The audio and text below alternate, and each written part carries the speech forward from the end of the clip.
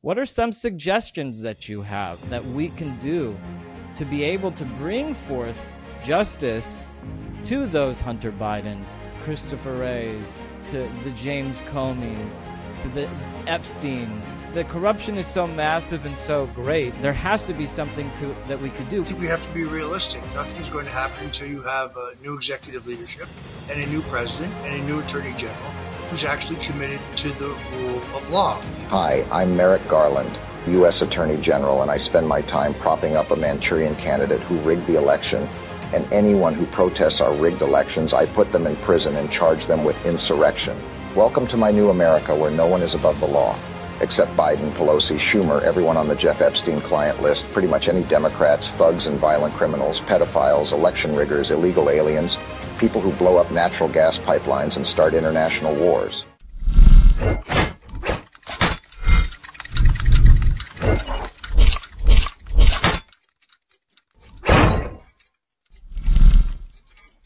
She's going to be drafted. She's not going to run for president. She's going to be drafted for president. And the party will turn to her, and she will reluctantly agree. President Trump said that Iran will have a nuclear weapon within 60 days. He spoke about Christopher Wray, that the verdict is still not out with Christopher Wray, about how he feels about Christopher Wray. Jake Sullivan, the national security advisor, alerted the Iranians to the timing and the location of these airstrikes in advance, so the Iranians could move their key personnel, both military and intelligence, out of harm's way. He's just standing there, menacingly.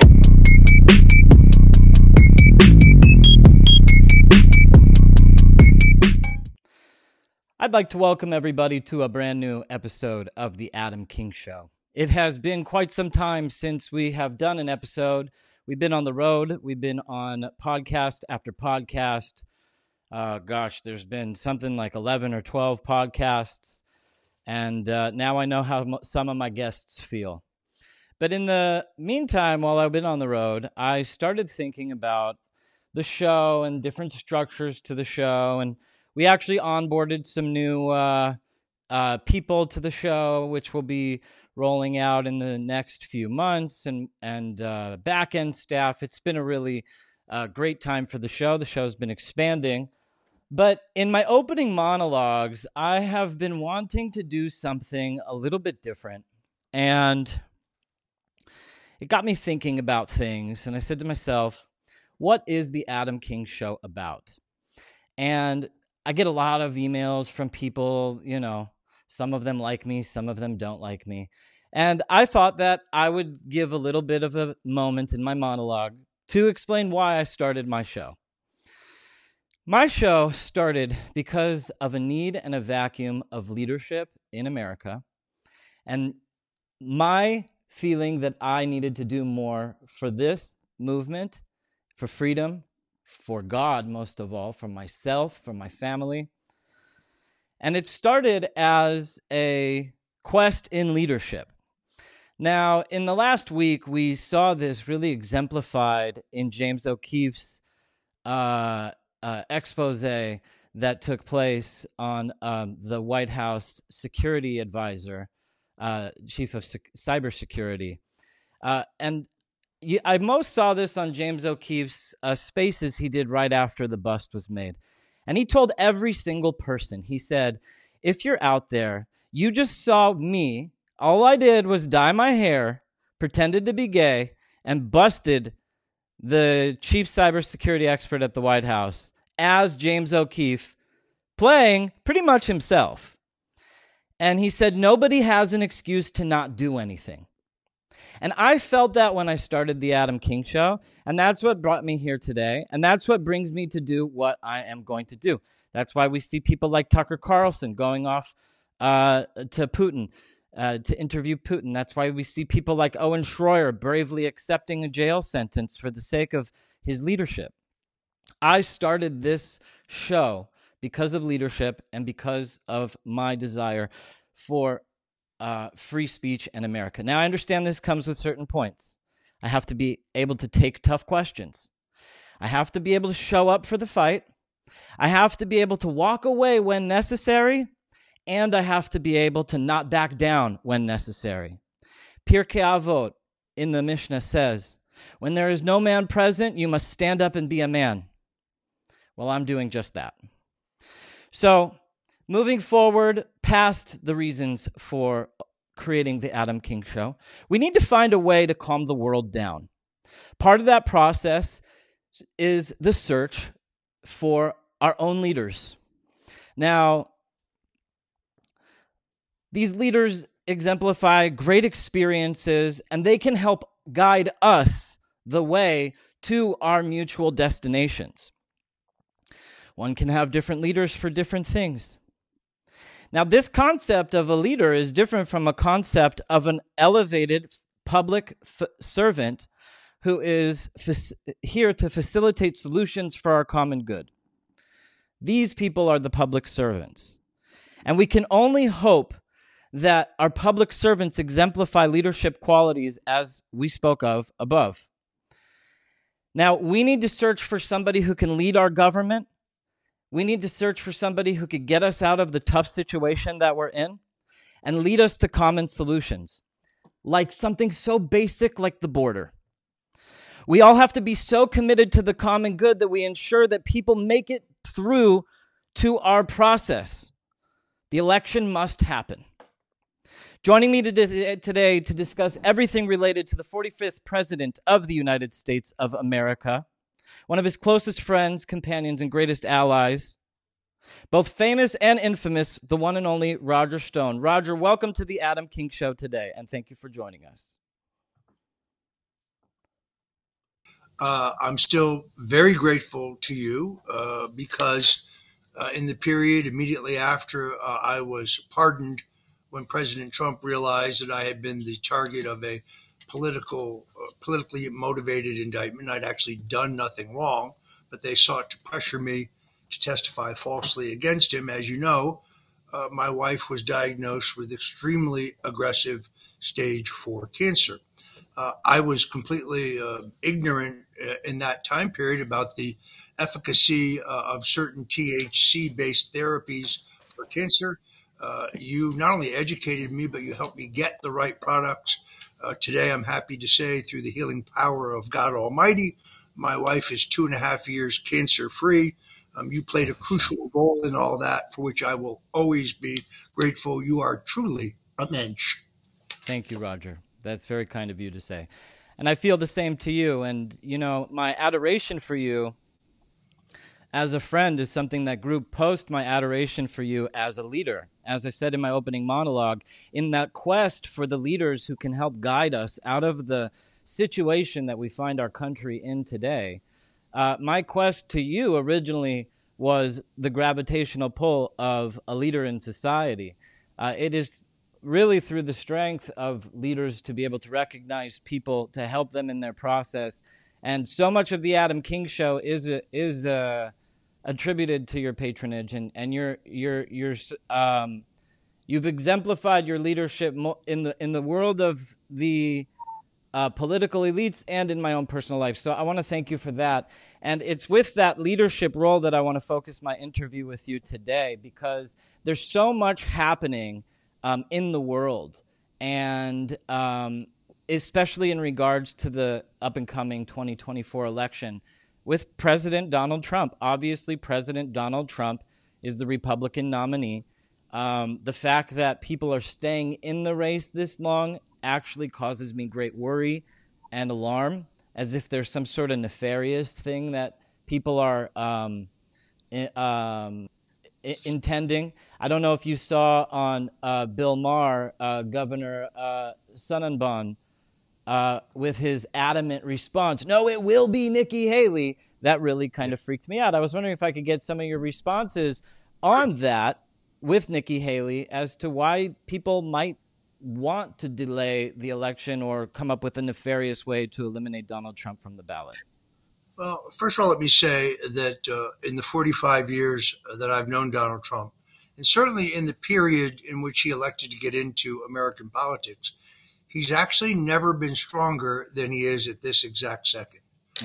I think there's a number of reasons for this. First of all, it doesn't take much for people to measure the results of the impact of his policies with what we're experiencing today and see the stark difference. So maybe you don't like his personality, maybe you don't like his tweets, maybe you don't like his brash or blunt nature, maybe you don't like his New York style, but how was inflation when he was president? How was your business doing when he was president? Right. How plentiful were groceries when you went to the grocery store during his presidency? Were we engaged in any new foreign wars when he was president? No. In fact, he successfully brought American troops home from the Middle East without having the countries they were serving in collapse behind them. He was the only president in recent history to start no new wars, and I think he is ultimately a peacemaker. He's the peace candidate. I think he's the only candidate who can certainly resolve the Russia-Ukraine conflict, and I think he could probably also resolve the conflict in the Middle East. Let's be very clear. Under President Donald Trump, he had his foot on the throats of the Iranians. They were broke. They couldn't sell their oil anyplace because of his embargo. They didn't have any funding for Hamas or Hezbollah or these other Islamic terrorist groups. It is only the reversal of all of his policies by Joe Biden that has given these terrorist groups the wherewithal to attack Israel. So I think that Nikki Haley there's only two possibilities here. One is that she's remaining in the race long past the time period that she has any realistic shot to be nominated because she wants to damage Donald Trump on behalf of Joe Biden and the uniparty combine, or the misguided view that if she hangs around long enough and harasses Trump, that Trump will ultimately give her a position on the ticket as vice president, in which case I've said, well, if that were to be the case, Trump would need a food taster because she's completely and totally duplicitous. And their worldview is so completely different. You want an example? I'll give you one. The Senate today unveiled a bipartisan open borders policy. Right. They call it the border security bill, but it's really an open borders bill in which we would basically codify that 5,000 illegals can come into the country per day. That's Right. 155,000 per month. That's 1.8 million per year. Right. Which means that if Trump were to be president and this were to be the law, he would be required to take 2 million illegals a year, as opposed to the number we had when he was president, which was damn close to zero. Right. If you go back and look, illegal crossings had trickled down to almost nothing. We don't need any new laws. We only need to enforce the laws that are already on the books. Nikki Haley today endorsed the Senate proposal, which means she's just endorsed an open borders policy. This is suicidal in the Republican primary. I actually think it's suicidal now among all voters. So you have to wonder, what is her strategy here? It is one of those two things. She is either a pawn, a puppet, being used by the uniparty to try to damage Donald Trump. I actually think she's a convenient foil for him. Just a week or so ago, there was a resolution within the Republican National Committee to essentially declare him the de facto nominee with an eye towards canceling the future primaries and caucuses. And he said, no, the process needs to play out. I want this decided at the ballot box, which was very shrewd on his part. Yeah, absolutely. I'm not sure why she continues to hang on. It's one of those two things. As far as her being on the ticket, I think there is zero prospect that that's going to happen for two reasons. One, it's a character issue. She looked Donald Trump in the eye and she told him, you are among our greatest presidents. If you run, I won't run. Well, he's running. And so is she. So she violated her word. And then secondarily, her worldview. I mean, I'm an anti-interventionist. I'm not an isolationist. I realize there are some bad people in the world who need to be dealt with, but I don't think we should be going around the world looking for trouble, looking for foreign wars in which our inherent national interests are not clear. Right. So her worldview is so antithetical to Trump's. She's a taxer and a spender. So her domestic views are quite different than Trump's. She's not going to be on the ticket. This nomination contest is essentially over. But what's interesting is the incredible strength that he's showing for the general election. I mean, he is bucking a combine that basically had a vice grip control on all information in our society during the last presidential election. So if you had a view on any subject that was contrary to the accepted narrative of the federal government, then you would basically be crushed. You'd be canceled, you'd be censored, you'd be vilified. You might even get yourself indicted. Who knows? Mm-hmm. Uh, the Or tremendous 91 felonies, fake 91 felonies. fake felonies. So the developments at Twitter, now known as X, are really world changing in the sense I agree. it gives you a window into the kind of censorship that took place on that platform, where the government was working hand in hand with Twitter executives to silence people like me. And you have to now recognize the same thing is happening even today at Facebook and at Instagram and in all these other popular social media locations. The power structure, the permanent order, the uniparty, they're in a panic because everything they're throwing at Trump is not working. The fake indictments, the indictment over documents, and Nikki Haley, the documents case, the January 6th case, the Fulton County case, these New York civil and criminal cases, they aren't having their desired effect. And if anything, they're turbocharging Trump's candidacy. They're getting people to see beyond the veil and realize that they're all politically motivated in an effort to damage him because he's the leading candidate for president. And I think it's getting him votes, not losing him votes. It's certainly raising him more money. And I think it is building intensity into his level of support as well as getting him new votes. Yeah, I would agree with you. You covered so many points in that topic that we're going to discuss on the show. Some of the questions that I have for you are about them, some of the points. So we'll go back and forth between some of the things that you brought up just now.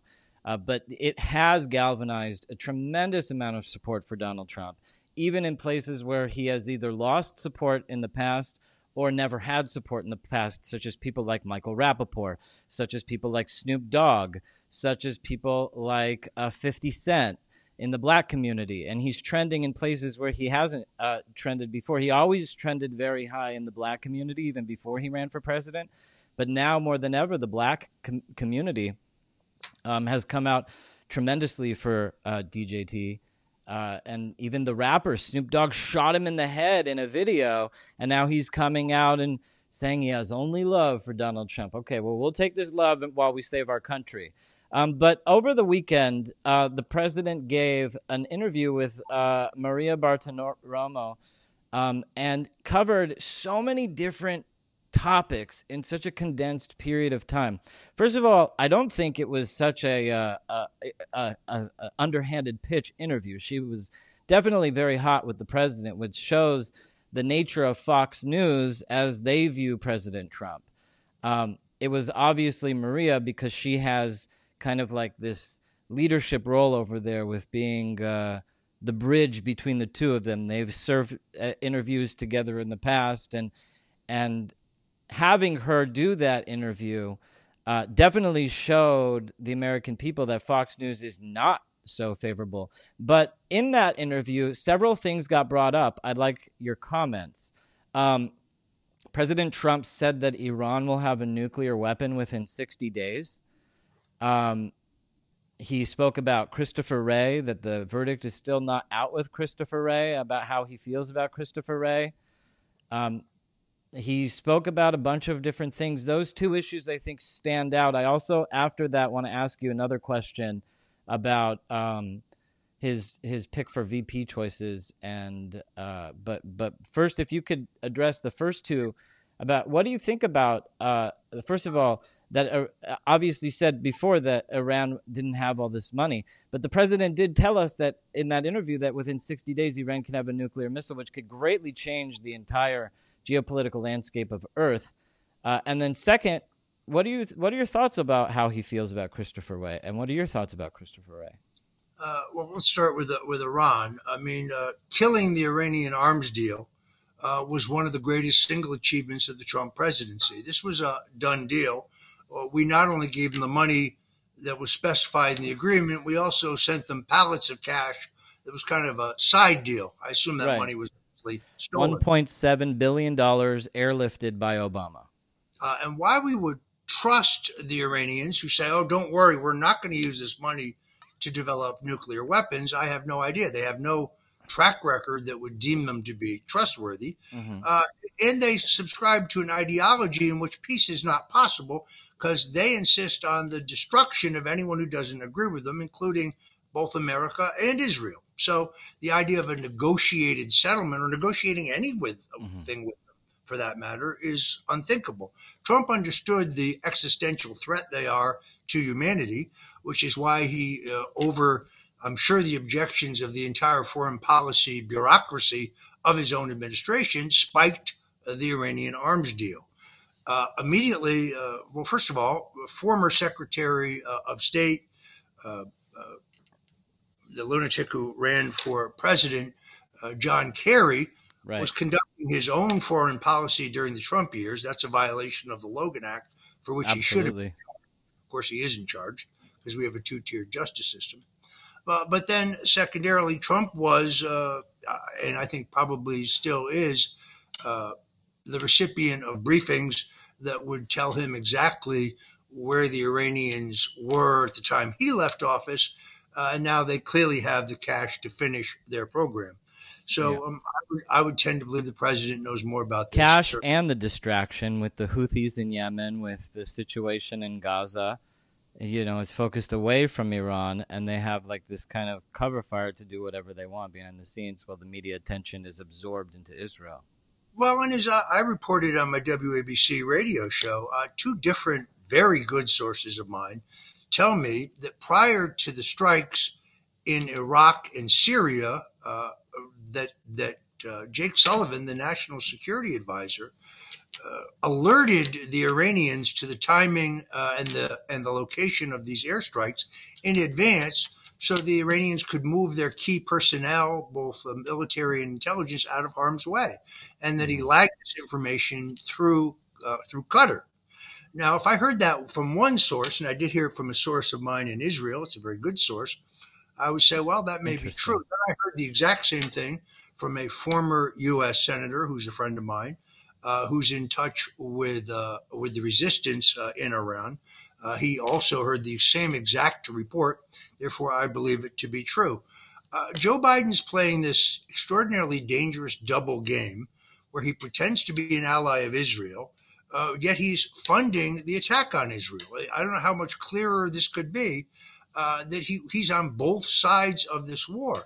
Terrific piece in the New York Post this weekend about him calling Netanyahu names because this whole thing has gotten in the way, in his mind, to his reelection. But it is abundantly clear that a nuclear Iran really is a danger because, unlike the Germans or the Japanese, let's say, or even the Russians, they have no qualms about blowing up the world and dying themselves. This is not an enemy you can deal with. It's not an enemy you can negotiate with. As far as Christopher Wray is concerned, I'm surprised by. I haven't read the transcript, so I don't want to go too deep into this. I think the FBI, based on my own experience with them, is epically corrupt. I think it is a gigantic problem, but I'm not going to comment further on stuff I haven't read. I read the. I think the president is also extremely good at playing coy, and it's something that I've grown to respect about him. That in the past I was upset that he couldn't just come out and say something, and I understand that sometimes he does. You know, like he also in the interview, he spoke about his relationship with Xi Jinping and how he has a very good relationship with Xi Jinping, and Maria Bartiromo, you know, pushed back on that and spoke about, you know, well, he doesn't think he doesn't want you to win. You know, he's going for the other side, like, you know, and it's times like those where I realize that President Trump truly does play coy. He doesn't want to say things that could be used as sound clips later on to incite or to detract from what he's trying to do. And I respect that about him. He doesn't show his cards, and he says many times to Maria, I'm not going to talk about that, because he doesn't want to give his playbook, which is very wise of him to do. So I understand what you mean about that with Christopher Wray. I think on the obvious, I'm sure Christopher Wray is a very powerful dude, and he's got immense resources to do some pretty nefarious things. But to the common American who's on the spectrum from the center left to the extreme right are unified that Christopher Wray is bad news. And so if you could comment on that also. A little bit more on Christopher you're right about Trump. He comes from the world of Manhattan real estate. He's a cutthroat negotiator, and he doesn't show you all of his cards. Mm-hmm. That's kind of smart. And how he really feels about this, I imagine we'll learn in due time. Mm-hmm. There is a complete disconnect here, because those who say Trump is a danger to democracy, they're the people who are seeking to lock up their leading opponent in the coming election. They're the people who seek to censor and cancel people like you and I because we're on social media or on the internet and we have a point of view that is contrary to their accepted narrative. They're the ones who are using the 702 database to illegally collect information on American citizens. They're the people who illegally surveilled 178,000 Americans without warrants from any judge. They're the ones who try to knock Donald Trump off the ballot, but we're the ones who are a threat to democracy. This is right out of Alinsky's playbook. Nobody is that stupid. So everything they accuse Trump of doing is precisely what they're doing right now, today, even as we speak. So Trump is a Russian stooge? No, Biden's a Chinese stooge. And it's abundantly clear, it's indisputable now, that Joe Biden and Jim Biden and Hunter Biden and other people named Biden received millions of dollars from Russia, China, Ukraine, Romania. This is epic corruption. Yet Hunter Biden remains a member of good standing at the bar. And he's allowed to be in contempt of Congress for some reason. I don't understand how the contempt of Congress weighed nothing on the justice system. Yeah, I agree. Look, Steve Bannon and Peter Navarro, I think unwisely refused to testify for the January 6th committee when all they had to do was show up and exercise their Fifth Amendment rights. They would have been well within their rights to do so because it was a trap. They catch you in some rhetorical error and charge you with some theoretical process crime. I was subpoenaed. I fulfilled my legal obligations. Yes, I pled the Fifth. Not because I have anything to hide, not because I did anything wrong, but because I had personal experience with their ability to twist your words into a crime. I wasn't putting myself in that position. Now, thumbing your nose at a congressional subpoena, regardless of how unfairly constituted the committee may be, is not wise. But Bannon and Navarro were very swiftly referred to the Justice Department. The charges were very swiftly charged against them. They very swiftly went to trial. They were both convicted. They're both appealing. What's going on with Hunter Biden? Exactly. Why a different standard? I mean, I've lived this. Again. Also, the evidence in the Hunter Biden case was very public. I myself have a copy of Hunter Biden's laptop. It's available for pretty much everybody on the internet to go download themselves, including all of our foreign intelligence spies that are spying against the United States. I'm sure they all have a copy of Hunter Biden's laptop. So American executive leadership has been exposed globally because if I have it, they certainly have to have it. And in that laptop, there's naked pictures with underage women. There is guns in those situations. There are methamphetamines, crack cocaine, drugs, foreign receipts of money laundering. The evidence is public. So at a specific point in time, we stop speaking about it. I mean, we have to continuously speak about it until it's brought to justice, but the main issue is bringing it to justice. How do we go forward and bring it to justice? Is everything dependent on a presidential election? And as you mentioned in the House, with the I don't even want to call it a bipartisan border bill, but it's maddening to me to think of everything that we've gone through in this House, with Gates and with McCarthy, and then McCarthy stepping down, and just the long list of craziness that it would even be considered by some to even bring forth legislation like that at a time like this, especially when it prioritizes Ukraine first, our border second, and Israel third, and that it creates this kind of like priorities of our government. Ukraine war, which is World War III, endless war with Russia, uh, our border, which is really the appeasement of the American people, which is money that they would squander. It's a vast sum of money that they would squander, and Israel, which is their commitment to foreign aid. So, it further pressures, the global conflict. In the opening monologue, I spoke about we need to find ways to calm the world down and to walk the world back from the edge. What are some suggestions that you have that we can do to be able to bring forth justice to those Hunter Bidens, to those Christopher Wrays, to the James Comeys, to the Epsteins, and the clients of the world? What is the corruption is so massive and so great, and there has to be something that we could do. What are your thoughts on this? I think we have to be realistic. Nothing's going to happen until you have a new executive leadership and a new president and a new attorney general who's actually committed to the rule of law. It's funny to watch all these left-wing talking heads on MSNBC talking endlessly about the rule of law as if they follow it or as if they respect it. It's laughable. But it is unrealistic to think, even now, with a theoretical, extremely thin House majority, why are we talking about sending more money to Ukraine? This makes no sense whatsoever.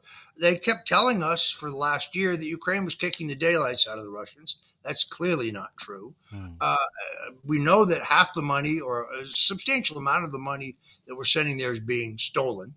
Uh, And we learned that through FTX. Let's not forget that. That was beyond the scope of corruption. and we have homeless veterans in this country. We have hungry people in this country, but we're shipping billions to Ukraine, and they're saying the price of any action to regulate illegal migration on our border is to ship millions of more to Ukraine. This bill is dead on arrival in the U.S. House, only because the speaker, even if he wanted to, could round up the votes for him.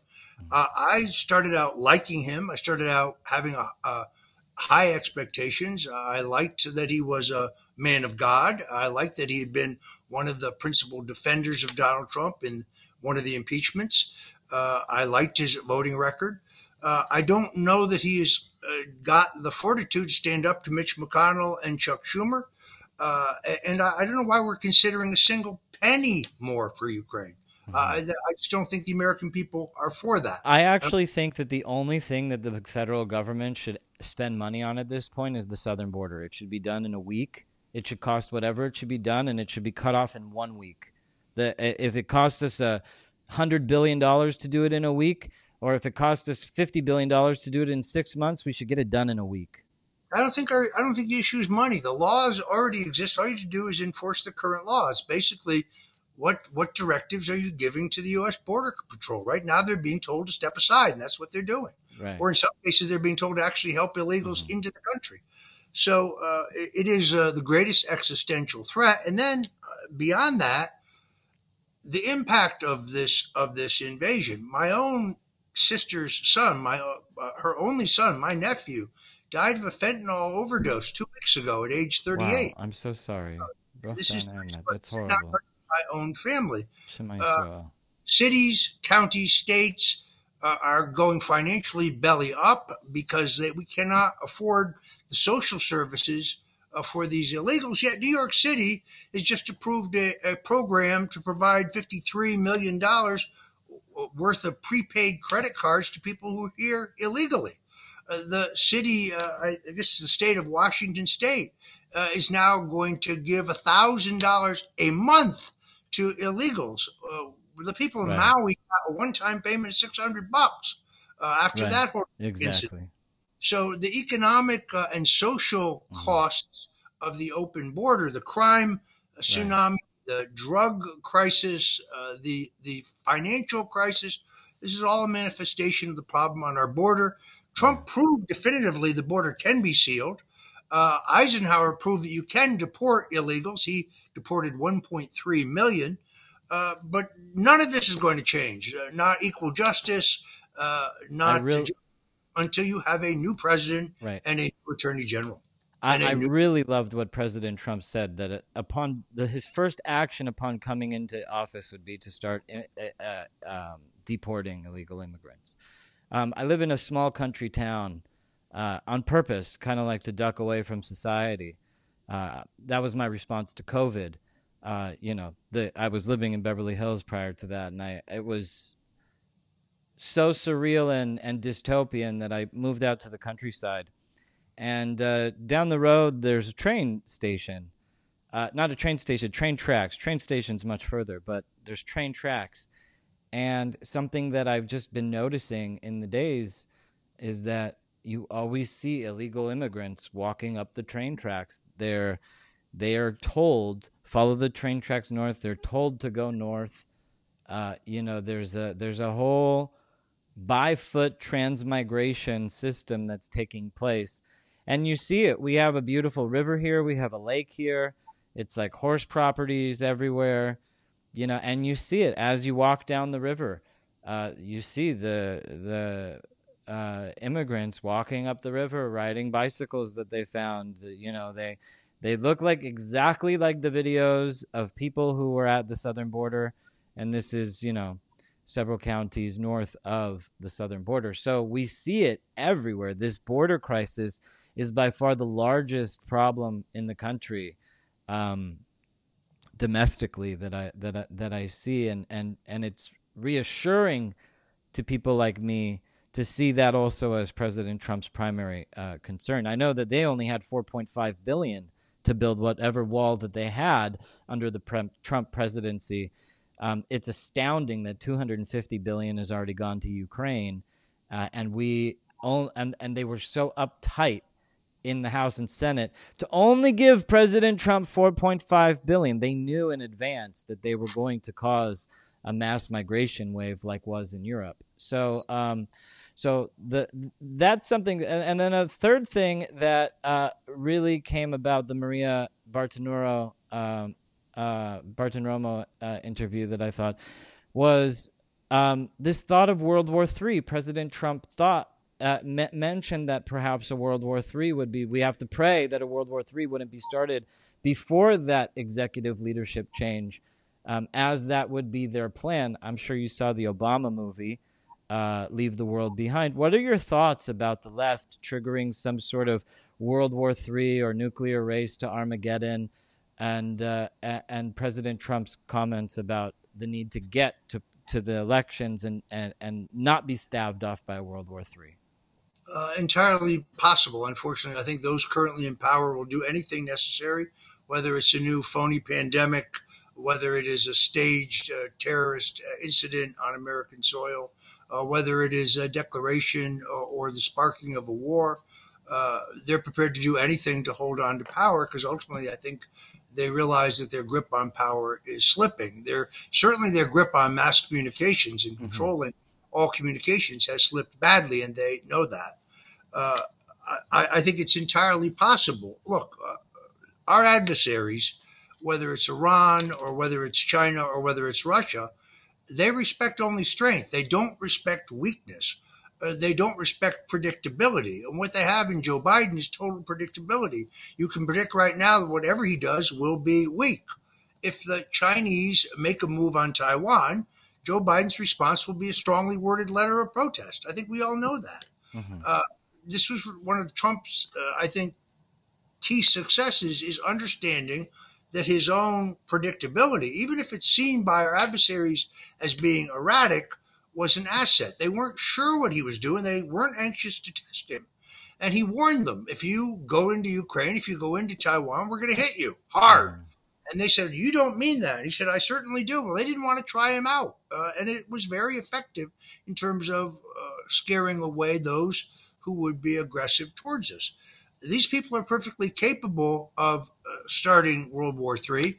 Jake Sullivan, just based on his involvement in the Russian collusion hoax and the things we learned in John Durham's, he should be in jail right now. Mhm. Instead, he's the national security advisor. It's a Right. two-tier justice system yet Mhm. again. Uh, they're perfectly capable of starting a war. Trump realizes it. As I said earlier, Trump is the peace candidate.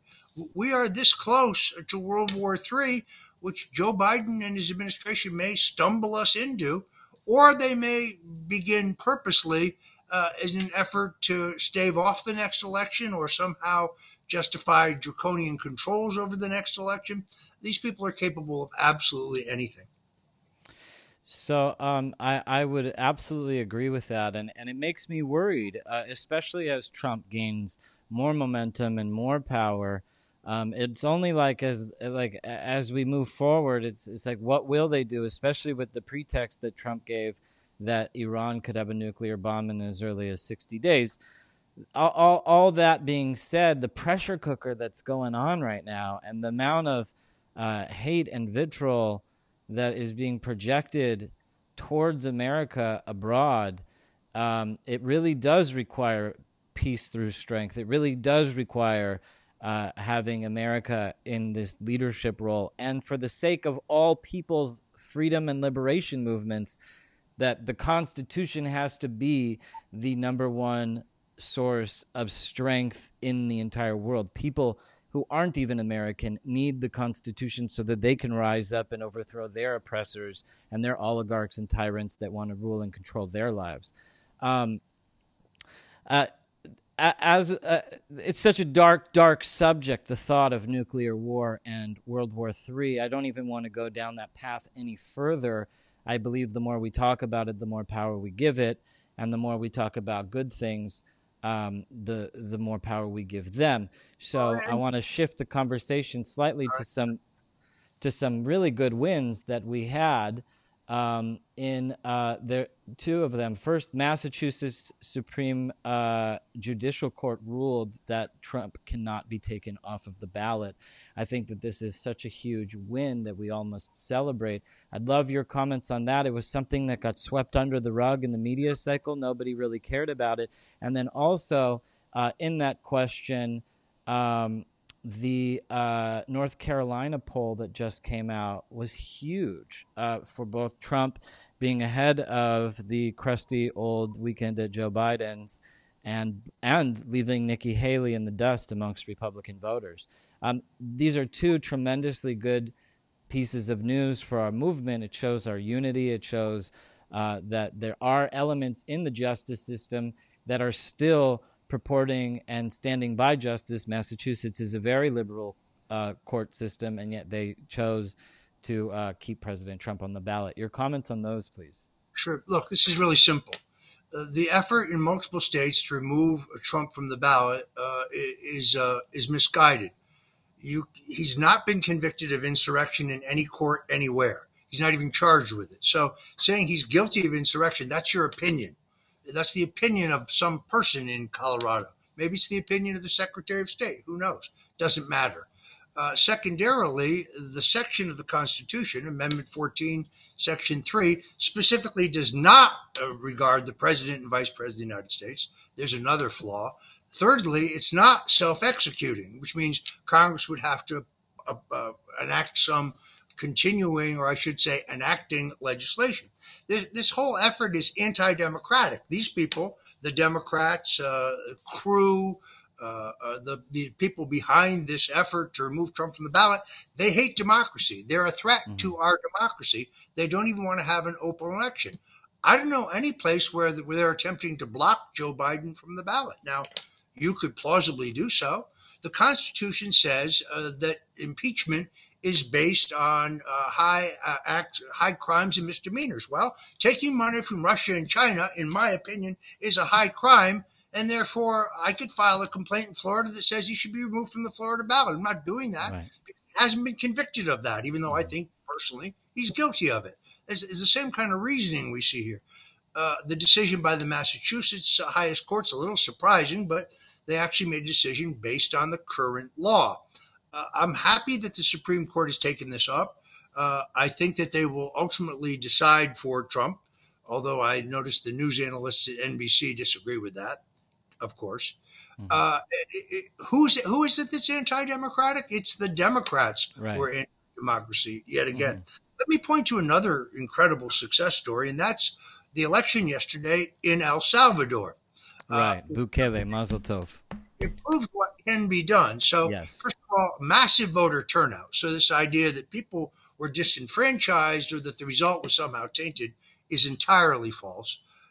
Bukele had a 90% approval rating going into the election. That's because he's brought both security and prosperity to his country. This was a crime ridden financial disaster where it was dangerous to live. The country was Hmm. essentially run by criminal gangs. He, Yeah. at 42 years old, narrowly winning election with 54% in the last election, has completely reversed the trajectory of his country, bringing peace and security to their communities and economic Right. prosperity and opportunity. The main And thing that he did, he jailed every single criminal gangster in the country in one night, thus making El Salvador the safest country for anyone listening who doesn't understand what this man actually did in his country. And it showed with resounding success a 90% win for the office of president and 5 more years. and record voter participation. So the Right. false narrative that he's somehow authoritarian is completely false, or that he suppressed the votes of anyone, which he didn't. Now, Ilhan Omar wrote a letter to the State Department demanding that the State Department demand the defunding of the police in El Salvador. Why would you want to do that? To return it to being a crime scene? It is she. It's I don't even crazy. given her own admissions that her loyalties to another nation other than the United States, I'm not sure why she's still in Congress. If some Republican congressman just theoretically said, my real allegiance is to Russia, well, the Democrats would have removed him from the House like that. Right. But she's able to say, well, my real allegiance is to Somalia, yet she continues to sit in Congress. Right. It's Even though crazy. she married her brother to become a citizen, which is an entirely different set of rules that need to start being followed. You know, one of the things I admired most about Donald Trump, and whether Barack Obama was actually born in Kenya or whether he was born in Hawaii, it's so inconsequential at this point in the narrative. But the fact that he was brave enough under such social pressure to question it, I think that these are laws that need to be upholded, just like Ilhan Omar could not get citizenship by marrying her brother so that she could become a congresswoman in order to pledge her allegiance to Somalia and use the Congress for the Somalian agenda, which somehow is defunding the police in El Salvador and freeing MS-13. We have to understand, El Salvador was one of the capitals of MS-13. We're not just talking about cartels here. We're talking about, the worst of the worst gangs, and that's who she wants to liberate from prisons with this. Yeah, it's really just yet another example of the two-tier justice system. But in all honesty, Bukele shows what can be done in a truly democratic republic. And if he can solve the problems of that country, our problems can be solved. MS-13 was the political establishment. They controlled the political establishment. Political parties were affiliated with specific gangs under the previous regime. It's how they kept order, by brutalizing the people. So, look, I think that's a modern day success story. The media today will try to spin it like they do against Viktor Orban in Hungary. No, he's not authoritarian. He's just saved his country from communists or Right. from globalists. But they endeavor forever to put the black hat on them. There's nothing more enjoyable right now. It's seeing the mainstream freak out over the idea that my friend Tucker Carlson may be interviewing Right. Vladimir. Now, when Oliver Stone, a known leftist who has a very distorted view of history on many subjects, interviewed Putin some 15 years ago, nobody freaked out and went crazy. Nobody. It was like, oh, that's interesting. That's journalism. Tucker Carlson, some have suggested, Bill Kristol, who was a neocon largely responsible for hundreds of thousands of deaths in the phony Iraq War, which he was a Right. cheerleader for, and an architect of when he Yeah. worked for That Vice guy's a President. war criminal. He's suggesting Totally. that Tucker Carlson should not even be allowed back I in saw the that. Why? For the crime of practicing journalism? Yeah. Bill Kristol should be investigated for war crimes. And I really want to you bring up Tucker Carlson going to Russia, and that's a great segue to talk about other good news that I wanted to talk about, which, like I said, when we focus on good news, things become better. And when we talk amongst things that are related only to ourselves, it also becomes better because we're not giving evil power our speech, talking about what they want us to talk about. Another thing that came out of the Maria Bartiromo interview was that the VP picks. Now, I think it's safe to say that Tim Scott and Kristi Noem were kind of like those coy cards that Trump's holding. He said those names so the media will go crazy and be like, is it Tim Scott? Is it Kristi Noem? Those are two people for sure not the VP. As Tucker's going to Vladimir Putin, that's who I want as my VP. That when those type of rumors started floating around on the internet, Tucker Carlson for VP, that to me is like it's out of the establishment so hardcore that it protects Trump from any sort of potential assassination or something like that. But B, it really shows the American people where his intentions would be on a VP. I want your comments on Tucker as VP, possibly VP, and also Tucker going to Putin, how this may save the world, lighten the tensions of the earth. There's only a specific amount of time in an interview, but I'm sure there's going to be conversations outside of that. I trust Tucker implicitly, in some ways even more than President Trump, even though I'm so grateful that we have President Trump. What are your thoughts on Tucker Carlson becoming a VP? And if it's not going to be a Tucker Carlson, what are your thoughts? Because it's clearly not Kristi Noem and it's clearly not Tim Scott. Well, first of all, obviously, in a perfect world, I would love the idea of Tucker Carlson as both a candidate for vice president and the actual vice president. Although I actually, frankly, think that he has more power today than he would have in that ancillary secondary position. Secondarily, I think it is, and I get the impression from Tucker, while he doesn't seek it and he's not really interested in it, if the president really asked him to do it, I think he would do his duty to the country and he would serve. Although I think he believes it is unlikely, and I also think it is unlikely. Former President Richard Nixon once told me that in selecting a vice presidential running mate, don't try to find someone who will help you, just try to find someone who doesn't hurt you. That may be a little cynical, but overall, you need someone who first and foremost has the qualifications, the experience, the judgment, the temperament to actually be president. With that logic, you could get a Mike Pence. Well, you think he's not going to hurt you, but then he hurts you really bad. Yes, but didn't hurt us in either election, in all honesty.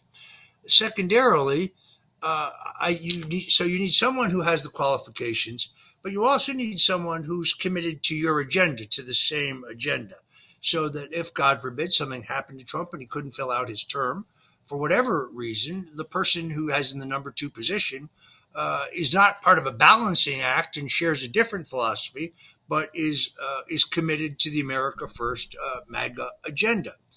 At the same time, you want someone who hopefully reaches out to some constituency where you need to gain ground, which would mean, somebody was African American or Hispanic or someone with a specific appeal to millennials. I mean, my thoughts are a little unformed on this. You need someone who doesn't offend your base or de-energize your base, but also helps you reach beyond the base. Is it easy? No, it's not easy to pick the right person.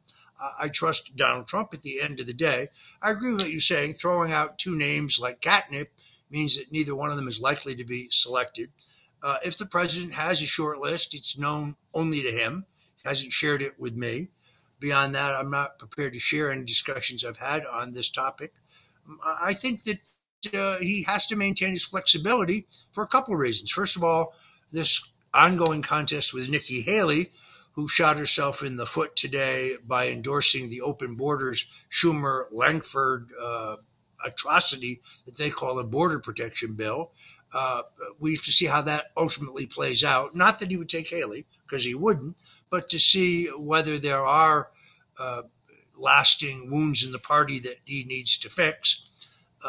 Secondarily, we don't know who the Democrats are going to be. I'm sorry, I stick to my previous prediction that the Democratic establishment, the cabal, uh, the media Democratic cabal, realize increasingly that Joe Biden cannot be helped, that he's a disaster. He's a disaster policy-wise. He's a disaster based on his epic corruption that's now been proven. He's a disaster based on his inability to perform as a candidate, to form a coherent sentence, to make any sense. They Right. equally know that Kamala Harris is a doomed candidate, that she cannot lead the party to victory. So I still She polls believe, even less than he does. right, and she doesn't have senile dementia, and she Mhm. makes less sense than he does. So the way their convention works is somewhat different than the way the Republican National Convention works. They have much greater flexibility because of the superdelegates, and therefore I could still see a scenario by which Joe Biden and Kamala Harris rack up enough delegates to be renominated, but that Biden, days before the convention, announces for reasons of his health that he won't accept the nomination, releases his delegates, and lets the convention work its will, in which case I believe the convention would insist on, would demand upon, would prevail upon, would draft Michelle Obama, who Mm. will say, oh, no, I'm not interested. No, I don't want to do it. No, I can't possibly do it. All right, I'll do it. That's what will happen. I stick by my prediction. I believe I will be proven correct. So, actually, you spoke about this on the last time you were on the show, and maybe even the time before that as well. I do believe you are the first person in America to have come out and say that you believe the Democratic candidate will be Michelle Obama. And it makes a lot of logical sense, especially because Gavin Newsom polls so horribly. The debate between that Sean Hannity moderated between Ron DeSantis and Governor Newsom was hardly seen. It had the worst ratings. Nobody cared, and he got absolutely destroyed. And the state is a mess and in shambles. Very weak borders has the potential to be taken over by China, even, especially in San Francisco. With Governor Newsom. So they polled so unfavorably. And yes, you did say this about Michelle Obama, that she would make the most sense because Biden is really the puppet for Obama. When Obama comes to the White House, you see everybody run to give him high five, and you see Biden trailing behind him all the time. It does seem like the Obamas are still in power, and it would make sense that Obama would want a more public face to secure his power than Joe Biden, and therefore would want a Michelle Obama. And the strategy that you mentioned, it's important that anyone who sees this video should clip and share this segment, because it needs to get out there, because that's a further prediction on the part of Roger Stone that the way about they will bring Michelle Obama to power will be through their convention at the last minute. Now, I don't know if you saw the James O'Keefe bust on the chief cybersecurity strategist at the White House, but in it there was an entire segment about Michelle Obama becoming president. O'Keefe asks him about Michelle Obama, and the person goes into great detail about how Michelle Obama always goes around talking about how she doesn't want to be president. So there must be, my logical intel brain thinks, there must have been conversations prior to where Michelle Obama has been pressured either by her husband or by, the public at will to comment freely in the public sphere, whether at a banquet or an office brunch or whatever type of involvement, and say comments like, no, I don't want to be president. That's not something I want, to kind of give this image like, I'll do it for the sake of the party. I'll do it because we need to have a hero and save the Democrats, kind of some last-ditch Hail Mary effort. And I actually have been wondering how this plays itself out with her becoming the nominee, as you mentioned, God, maybe half a year ago or longer. And now I could see that is exactly the only path forward for Michelle Obama to acquire the nomination at this point. Yes. So just to wrap this up, because unfortunately I have to move along. It's been a great privilege to be back on with you, Adam. She's going to be drafted. She's not going to run for president. She's going to be drafted for president. And the party will turn to her, and she will reluctantly agree. And those who don't think she's a formidable candidate, I think, are sadly mistaken. She is among the most admired non-political figures in the country, particularly among women. She'll be a very tough competitor, but I stick to my prediction. And you're right. One of the first places I made it was right here on the Adam King Show. So I understand we're wrapping up and closing up on this hour segment. There's so many questions that I didn't get to ask you, and I would love for you to be able to come back again and ask that. I'm going to go over the list of questions just so the viewer audience knows what is an important thing that pertains to Trump and pertains to all things, because this episode is all things Trump, Trump, Trump. So we didn't get to talk about the border showdown. I really wanted to go down there with you, talk about the different things happening with the governors. I really wanted to go through the Jean Carroll loony bin with you and talk about some of the outlandish, outrageous comments that she made on Rachel Maddow, on Anderson Cooper, and this judgment. We're not going to get there. I also wanted to talk about Reid Hoffman with you. And his role in kind of financing all of this tyranny as kind of like a George Soros beta. We didn't get to talk about the Adult Survivors Act. We didn't get to talk about purging the deep state. Victor David Hansen made some comments I wanted to ask you about. And ironically, I wanted to ask you about Trump's Ark of the Covenant. I saw he has an Ark of the Covenant, a model Ark of the Covenant. I know there was a series of them made. It kind of put more austere to him. I was so shocked that he had such a possession. It really says a lot about him as a person. And most importantly, which I wanted to talk about in the very beginning of the show, but I didn't have the opportunity to, was I bought your book, The Bush Crime Family. I read it. It's unbelievable, and I want to go understand. I truly want to talk to you. You came on, what is the Valuetainment show you did where you talked about the Bush crime family? The Usual Suspects. Yeah, it was that show, and that got me thinking about it. Nobody in the mainstream, and it's an older book too, which is quite amazing that it's not out there as much as it is. But I wanted your